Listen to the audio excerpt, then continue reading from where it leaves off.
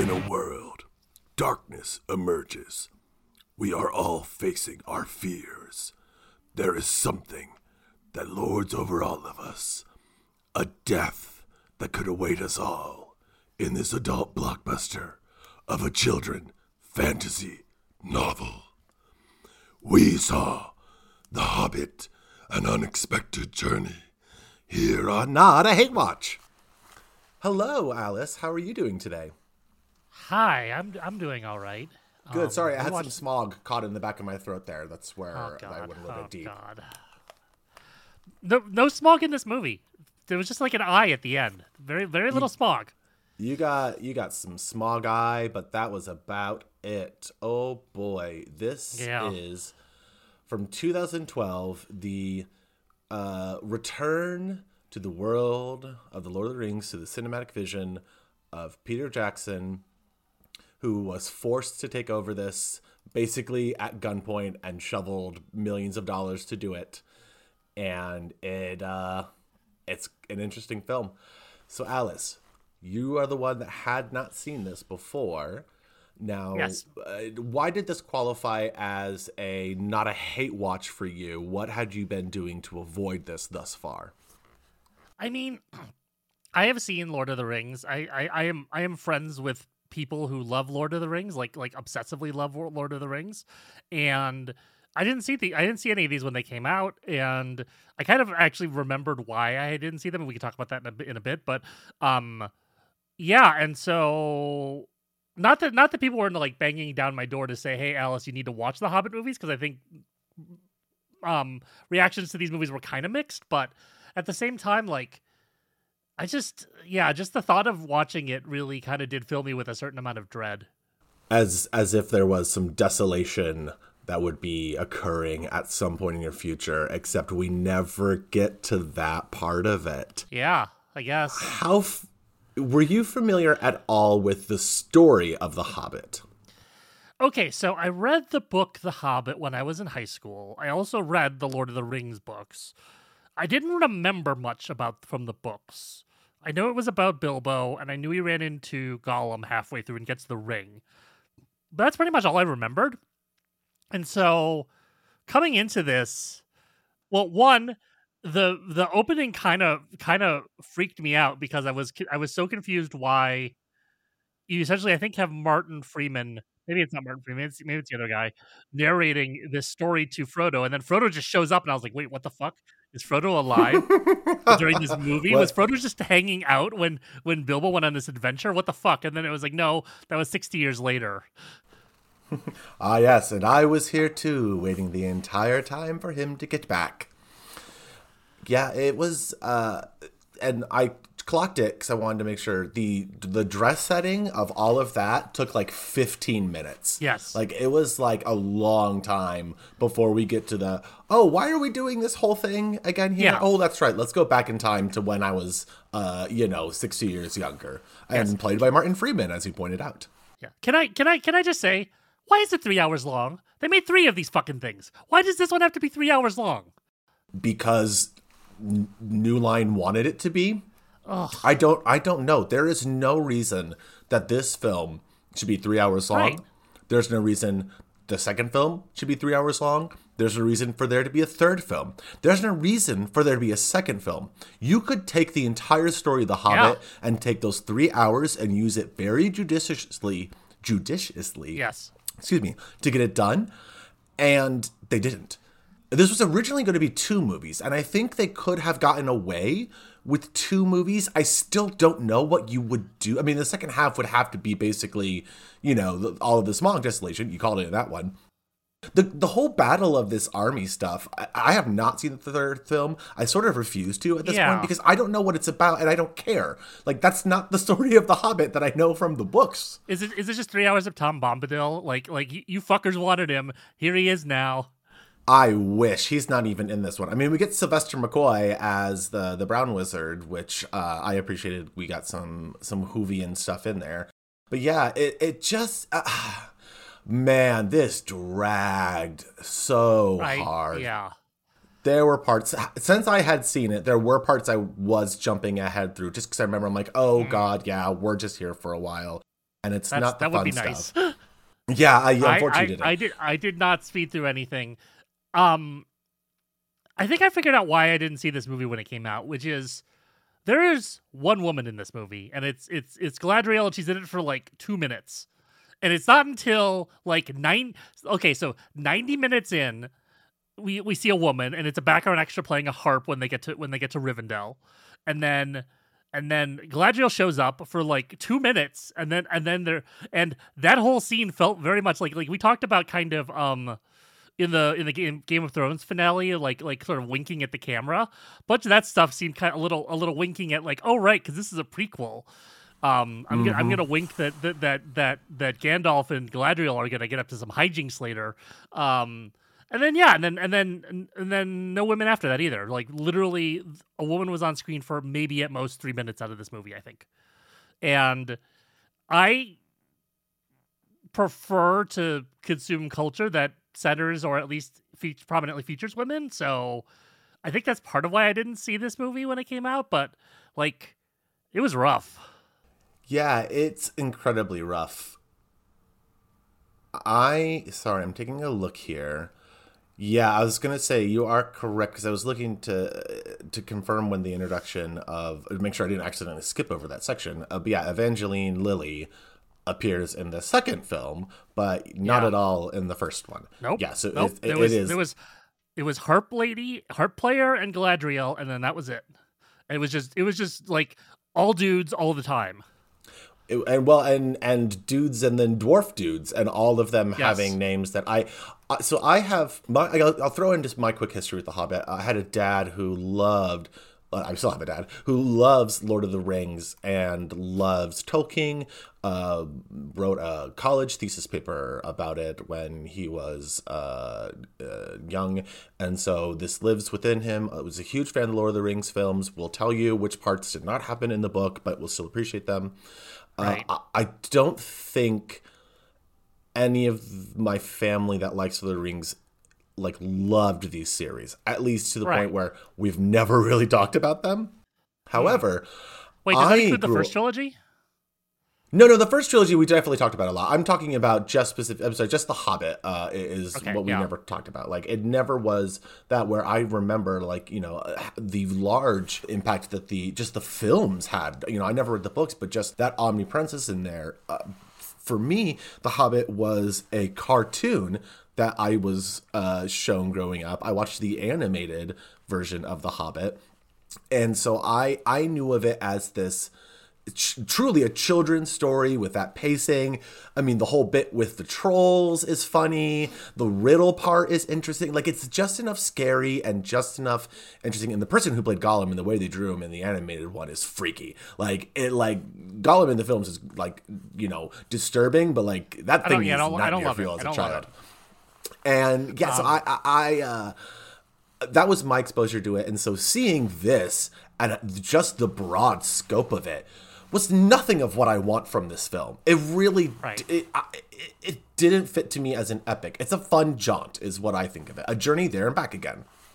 Sure. And my understanding, and correct me if I'm wrong, my understanding was that The Hobbit was more designed for children, or it was more meant to be targeting younger readers as compared to like Lord of the Rings and the Silmarillion and all the other back matter.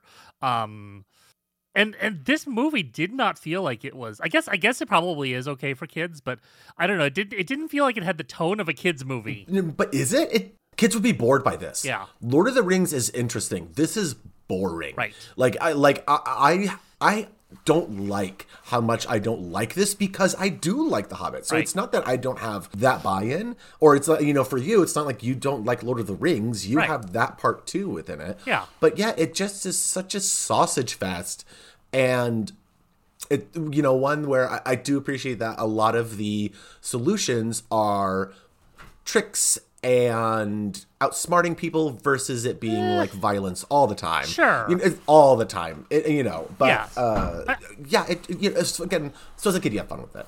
I will say, compared to when we talked about Game of Thrones and really my feelings, especially about like Return of the King, there wasn't as much like sword fighting and generic guy hits other guy with sword stuff that I kind of get sick of. So I will say that, but it also kind of felt like the They head out. They run into some orcs. They get caught. They break free. Or they run into some trolls. They get caught. They break free. They run into some other trolls. They get caught. They break free. It just felt like it was repeating. Like it happened, I think, twice before they got to Rivendell, and then it happened again. I mean, that is the structure of it. Yeah. You know, that is the structure for a children's fantasy novel. That's the terror, you know, just getting caught, maybe what's going to happen to them. Oh, are they going to be stew? You know, how do they escape? They escape through barrels. You know, it is like, there's not frivolity, but it's fun ways for them to go and do the next thing. But you're right. It is just, especially this one, because we don't get to Smaug, which is, I am guesstimating, again, I don't have a copy of the novel, and I'm not going to go thumb through to figure it out exactly. Right. I think this first movie covers about 2/3 of the story, at least how I have seen it presented. Sure. In forms of media, like the BBC radio play does a really good version of it.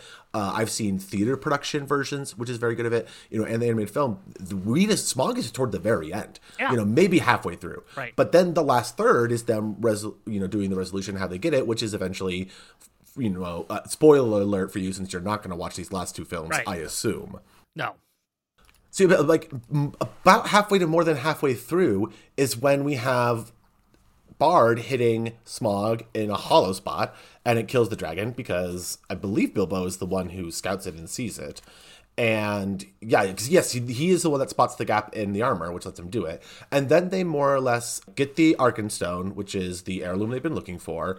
They request everyone requests compensation for all the stuff that was burned down, and they're like, initially we're not going to do anything, but then they finally say, sure, we're going to help stave off things on here to get it exchanged and everything. But it causes Bilbo to be like basically kind of shunned toward the end until it's all won, and he gets a little portion for his treasure, and he goes back home, and he rests on that nest egg and writes a story of his adventures. But I to be honest, I never cared about the relationships between the dwarves that much in the story. I like the adventures with them, but the dwarves are like secondary characters. They weren't the thrust of what I liked about them. I couldn't tell them apart. Like, outside of like the one who is like the prince or the king or whatever, who looked so much like Aragorn, it was really distracting.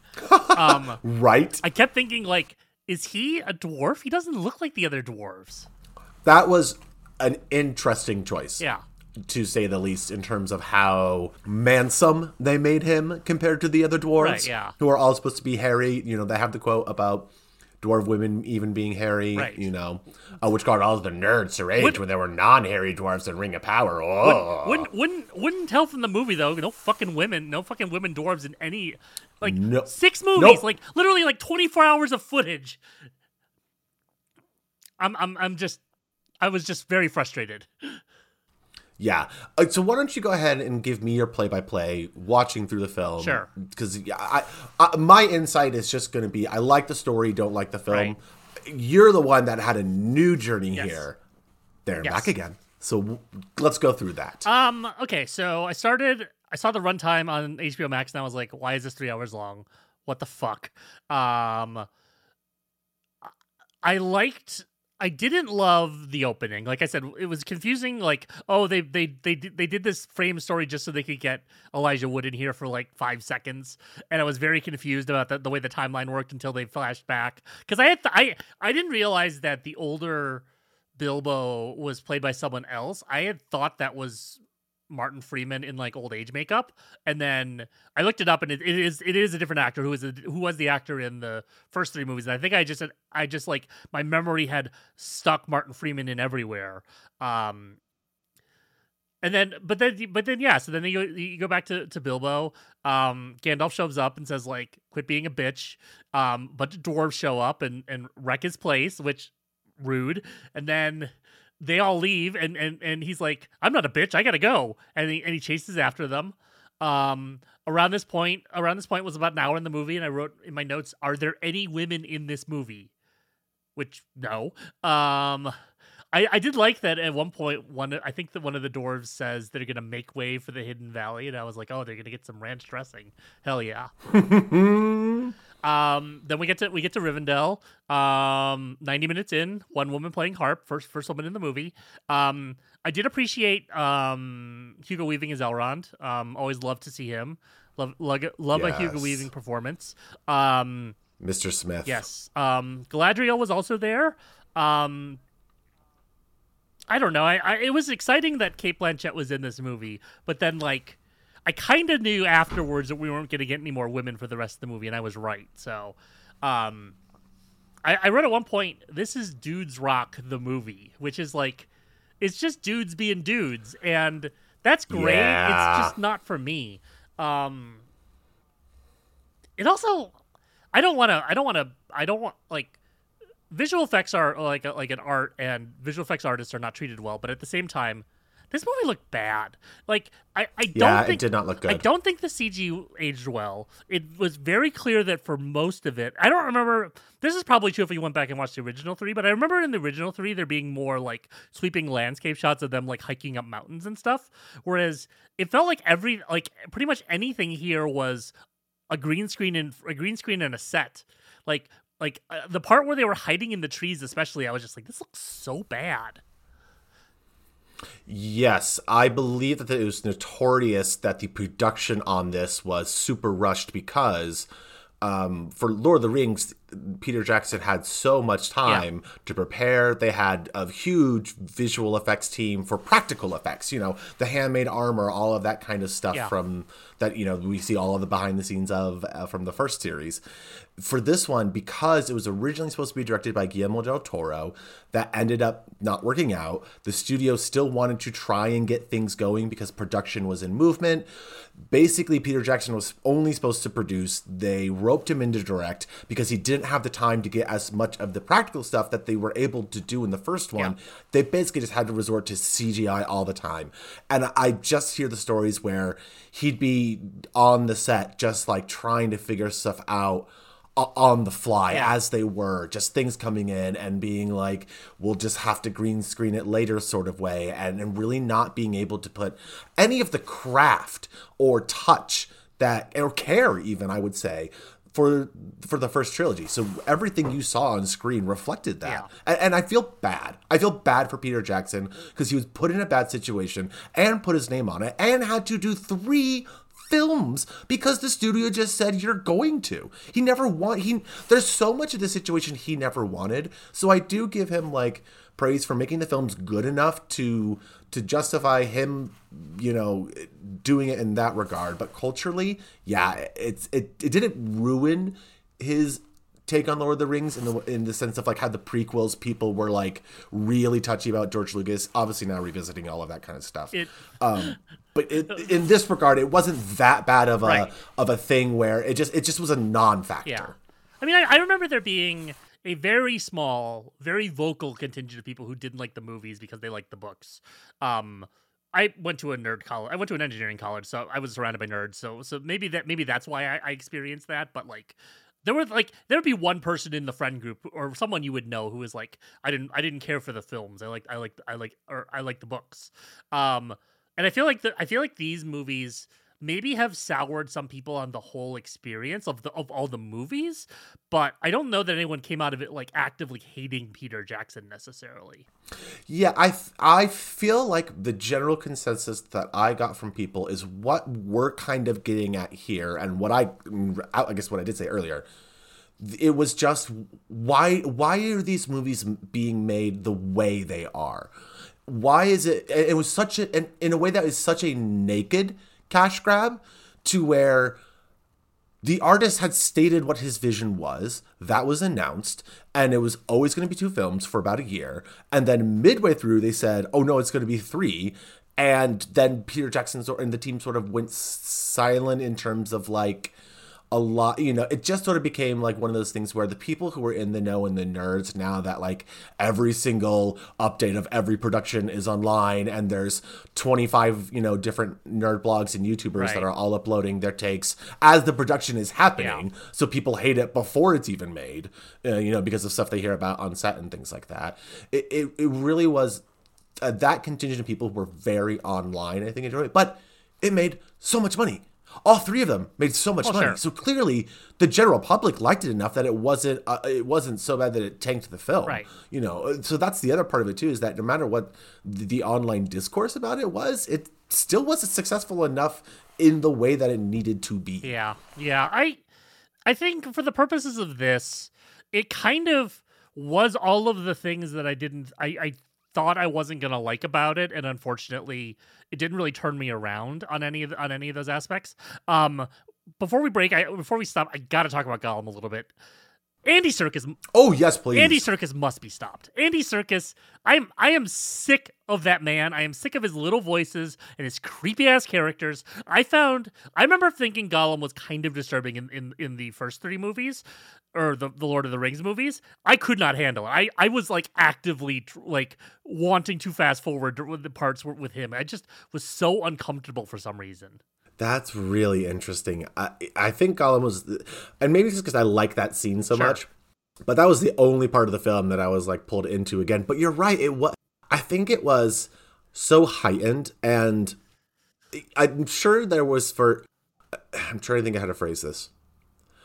I'm sure Andy Serkis was trying to do things with this performance that most of the other people in this film weren't trying to do with anything. Sure. So he was coming into it and brought a lot of intensity, which I'm sure then reflected in the character being a lot more again disturbing, and in a way where it's like, this is a kid story and you're making this thing, you're right, like we're in some sort of demented horror film where it's like Barbarian is coming out of the Airbnb kind of, disturbing. Malignant has risen off the table and is coming to get you or something. 100%.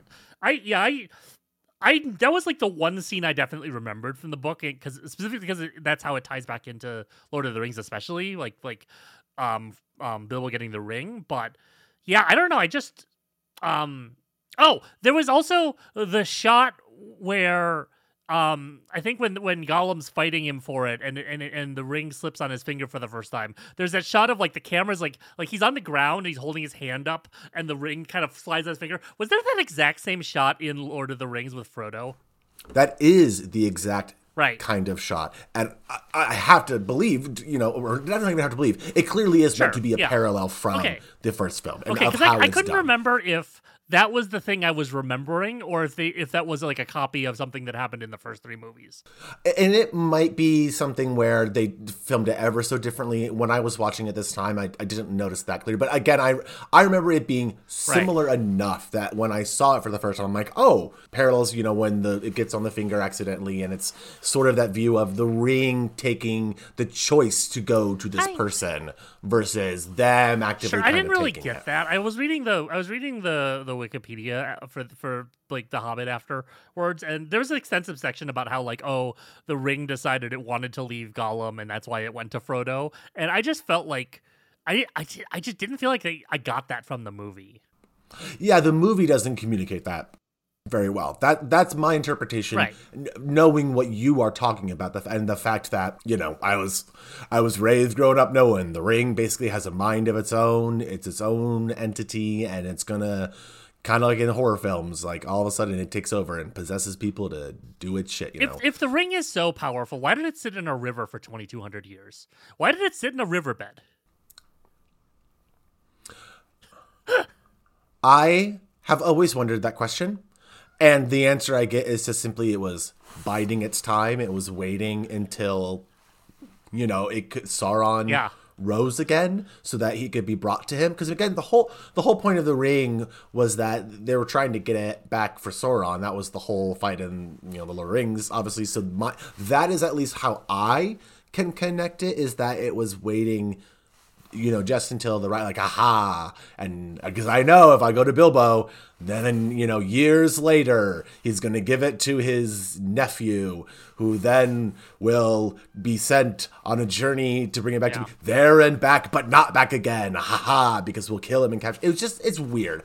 It's weird and fits into the sort of predestination theology that is in the background of this material, just based on Tolkien's own Christianity and the way that he viewed things. Like, that's peppered through this and other things like Chronicles of Narnia and stuff like that. I had one thought when they were in the scene of Rivendell where Saruman shows up. They're talking about like, oh, there's a wizard who's like raising people from the dead. That was Saruman, right? That was revealed to be Saruman later in the main 3 movies. So I think it was. I think the problem is it happened in maybe like the 3rd or something. So it is. My understanding is that is an amalgamation of material taken from the Silmarillion, which was the appendix index published after Tolkien was dead. Yes. And so they took that story and merged it in a way so that the Necromancer and Saruman become the same entity. Yes, right. Because I remember Saruman like it's very like, oh, who's evil? Oh no, Saruman's evil. He's supposed to be my friend. And then there's the fight with him and Gandalf. But anyway, while I was watching this, in that scene where they were talking about it, I kind of kept thinking of that "I think you should leave" meme where like Saruman in a hot dog suit saying, "We're all trying to find the guy who did this." Oh yes, yep, exactly. We all trying to figure out who's been raising the dead. Yeah. Now, I'm not saying it's me, but yeah. Would you, what kind of treasure would have to be underneath a sleeping dragon horde for you to try and risk sneaking in and getting, tail whacked by it? I don't think there is anything. I guess like a loved one I would want to rescue, but that's pretty much it. I can't think of there being like a thing that if okay, let's say this. Let's say a dragon comes and sits on top of my house and kicks me out. Dragon can have the fucking house. I'll live somewhere else. It's fine. I'll make it work. Oh yeah, you know what? You don't really have an option at that point. It just chooses what it does on there. I just started watching House of the Dragon. Yes, and I gotta say, Smaug, I think he might get owned by all those dragons. He's too talky. He'd get on a monologue, and the other dragons would just screech and go, "Rah!" and just attack. And he'd be like, "What? No, you can't! Ah, ooh, ah, ee, ow!" Yeah, the body count on the dragons in Game of Thrones and Song, Ice, and Fire are way higher than anything in Lord of the Rings. Now, if you're part of a troop of dwarves that are going around, what would your personality quirk be that sets you apart so that everyone would know you when they're trying to remember you from the other ones? Oh, easy. I would be Smurfette. I would be the only girl. That's really a great answer. Yeah. Dwarfette? Yes. I guess. Don't call me that. I won't. No, I'm not. I will not call you that. This is going to be a very short episode relative to the episode length, because that's all I have to talk about in terms of it. We this unfortunately is a tepid, like, inoffensive 5 out of 10, where you can't get too mad out of it, but you can't talk too long about what's good about it, because what is there? Yeah, I would say I didn't hate it. I wished it was shorter. I wished it had some women. Literally, if one of the dwarves had been a woman, I think I would have felt much more strongly about this movie. I don't know that I would have watched the other two, but I would have at least not been kind of resenting my time watching it. But I don't know. Like, of the things that we've watched for this podcast, I would rather watch this again than like Joker, for sure. That's true. There are a lot of films. Well, not because we haven't covered that many, but there are definitely films. I would watch this over Big Bang Theory. I would watch this over Minions, but that actually might be really close at this point, because I'd rather reevaluate Minions than reevaluate this film one more time. Minions has more depth than this, is what I'll say. That's my hot take. Okay, Alice, here's what I'm going to. You ready for this? This shocker, wobble. This is going to go in the episode. Big deal. The 3 Minions are better than any number of dwarves from this film. Hell yeah, they have way more personality. If there was a movie where it could be Martin Freeman, Ian McKellen, and please, I gotta get their names again. It's Larry and Fred, and Bob. It's Curly Joe is one, right? Yeah. It's Bimley and Gimli and Zimli and Dimly and Oh No, my God. it's Kevin, Stewart, and Bob. Kevin's the Yes. tall one, Stewart's the one with one eye, and Bob is the one with the heart of a child. Those three. So we're making progress here. You know, when we're ranking films, we're eventually going to get Minions on that upper tier just by the sheer amount of other shit we're going to have to watch.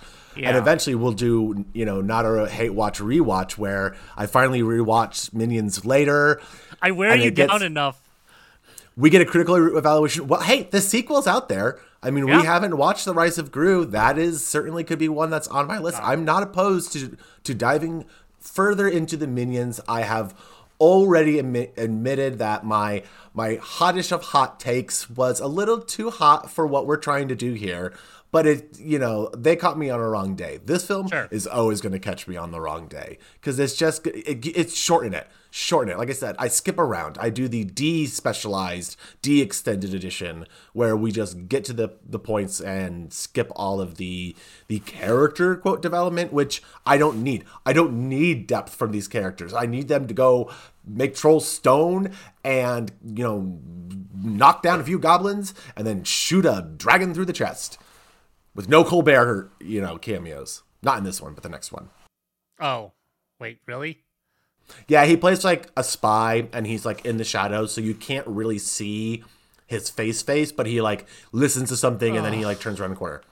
Everything about this movie feels like it was like 5 years too late. If this movie had come out in like 2008, I think, like closer to Return of the King, I feel like all of this stuff would be relevant and interesting as compared to like. It's like, I don't know, it just felt like we're still doing this 10 years later or whatever. Yeah. And the second one, it didn't the second one had Stephen Fry in it, and I love Stephen Fry, and I was like, oh, Stephen, baby, I'm so sorry you're in this, because this is below what you should be doing. Ugh. Well, speaking of below what we should be doing, Alice, you're going to make me, I believe, watch a film now, correct? Yes. Yeah, so it's my turn to pick for you, and I want to go. It's not the exact opposite, but it's about as far as we can get. And so we're gonna watch Josie and the Pussycats. Oh, I'm excited! And I'm just gonna tell you right now. I think you're gonna love it. I really hope you love it. It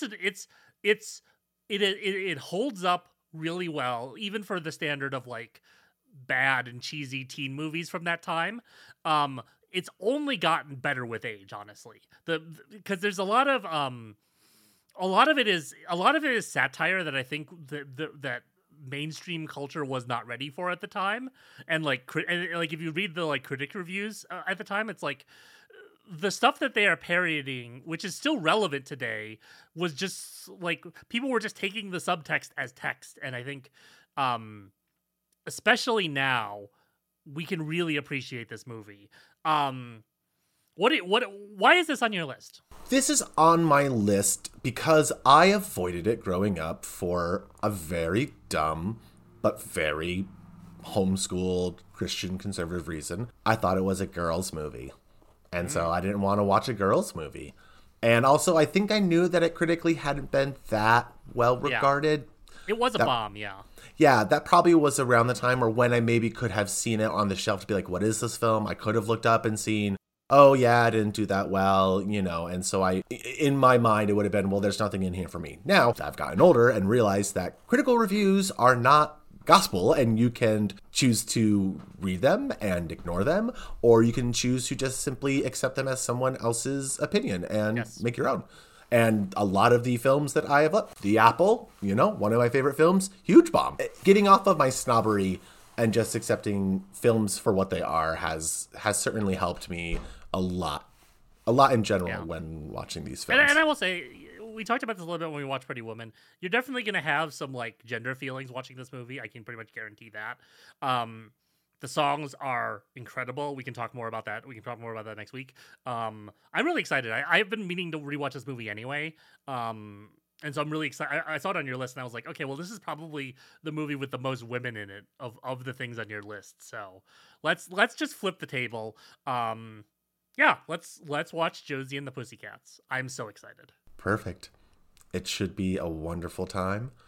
And we'll do that next week. But this week, right now, as we have made it back again. As we always say, why was this 3 hours long? Why is it 3 hours long? Peter Jackson, you should have blinked for help. We would have come and saved you. I'm so sorry. But also, kind of fuck you for making this 3 hours long. 3 hours!